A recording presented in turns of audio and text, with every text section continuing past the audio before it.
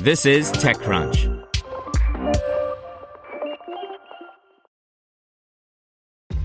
This episode is brought to you by ShipStation. You know, some things take a lot of work, like sending little robots to far-off distant planets. And just as that's challenging, so too is running a successful e-commerce business, especially when there's so much to do. So I want to introduce you all to ShipStation.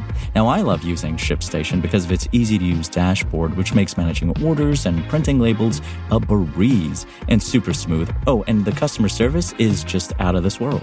It's exactly what you need to help grow your business. Sign up for your free 60-day trial at shipstation.com/technews.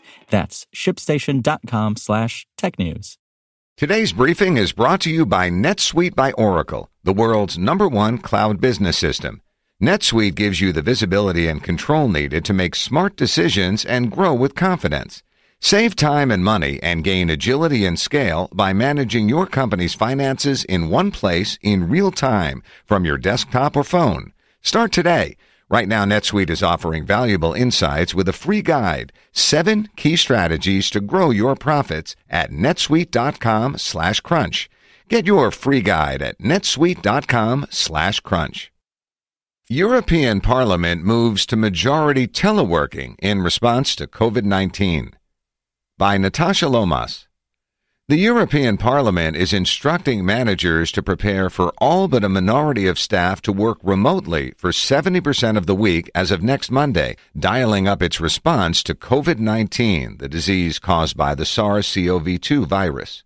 Full-time remote working may follow, it's also said. In an email sent today, European Parliament staff have been instructed that teleworking will be introduced on March 16th for, quote, all colleagues whose physical presence in Parliament is not absolutely indispensable. At this stage, it will be 70% teleworking. That means presence in the office will be limited to 1.5 days a week, the email continues, adding, later on, teleworking could be increased to 100% of working time, dependent on the further developments. Earlier this week, the Parliament instructed vulnerable staff with pre-existing health conditions to telework to shrink their risk of exposure to the virus. The move followed the European Commission confirming its first cases of the disease. The European Parliament is based in 3 locations in the EU, with the administrative offices in Luxembourg and plenary sessions of the Parliament taking place in Brussels, Belgium, and Strasbourg in France. We understand the teleworking shift applies across all locations. The World Health Organization's most recent COVID-19 situation report lists a total of 1,402 confirmed cases in France, 239 in Belgium, and 4 in Luxembourg. In recent days, members of parliaments in several EU countries have also been reported to have contracted the virus, including politicians in Italy, Spain, and the UK.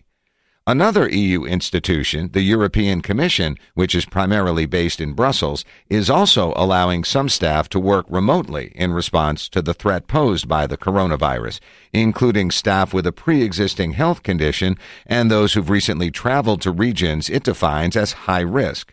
It's also urged staff to take precautions, such as regular hand washing and social distancing. It seems likely the Commission will follow the Parliament's lead and expand remote working further as confirmed cases of COVID-19 continue to increase. Local press in Belgium has reported 47 new cases today, including 7 in Brussels.